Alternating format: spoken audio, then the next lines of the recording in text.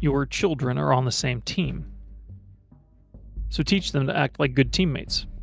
And more, teach them to be teammates who actually like each other. Their relationships with each other will outlast you. The bonds they forge now will be one of the key ways your legacy is transmitted. Long after you're gone, will these bonds remain with their own strength and purpose, or will they unravel without your presence? How do you forge long-lasting bonds? Well, here are 5 ways to make sure your children like each other after they leave the house. The first, do not let them disparage each other. Any insult should be met with swift discipline. Putting down a brother or sister should not be tolerated under any circumstances. This seems obvious, but it can be easy to ignore if the aroma of your house is already negative. I mean, what's more unkind word among many? One way to address this, if a brother calls another one stupid, ask them, do you really think your brother is stupid? And usually they will say no. And then ask them why they are lying then, if they really don't think their brother is stupid. And make them apologize and all that good stuff.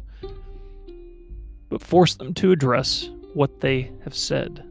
Force them to think about it. The second way is to kill envy. When something good happens to one of them, it should be treated as if it is good for the whole family. Rejoice when others rejoice should be one of your anthems and guiding principles. When a member of the team wins, the whole team wins. This can be a problem with boys in particular. Brotherly strife has been a problem since Cain and Abel, so be sure and sniff out any envy and kill it before it poisons your household. Model this for them. Celebrate accomplishments at the dinner table. If there is a consequent reward like ice cream, let the other siblings partake and enjoy as well. Do not make comparisons. Do not say that one should be like the other. Why don't you get all your vegetables like Bobby? This will only drive them to differentiate themselves more in the opposite direction, in possibly destructive ways, just so they maintain their own identity.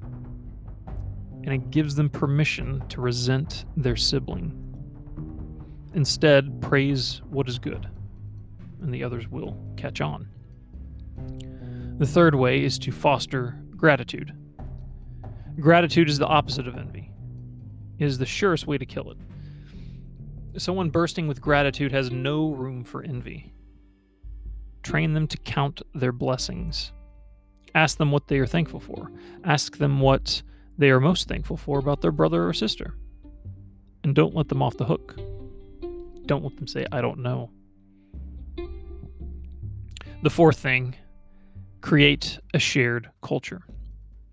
The easiest way to do this is to have daily habits and rituals. Dinner every night at the same table. Board game night every Monday. It is important to share time together and create collective memories. This is one of the biggest reasons to read to your children every night, no matter how young or old they are. It is one of the best ways to create shared memories and inside jokes. You can also make your household productive. If important work is getting done, then the team will have to come together or things will fail.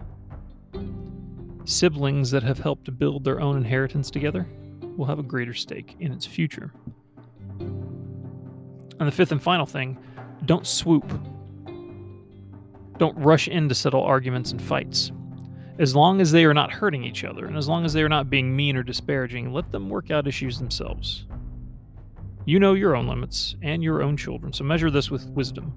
But in my own experience, letting them sit with the tension is a good way to build up their resilience for each other. Learn to roll with the punches while being playful. A child should not be rewarded for being easily upset or for being the first to run to a parent.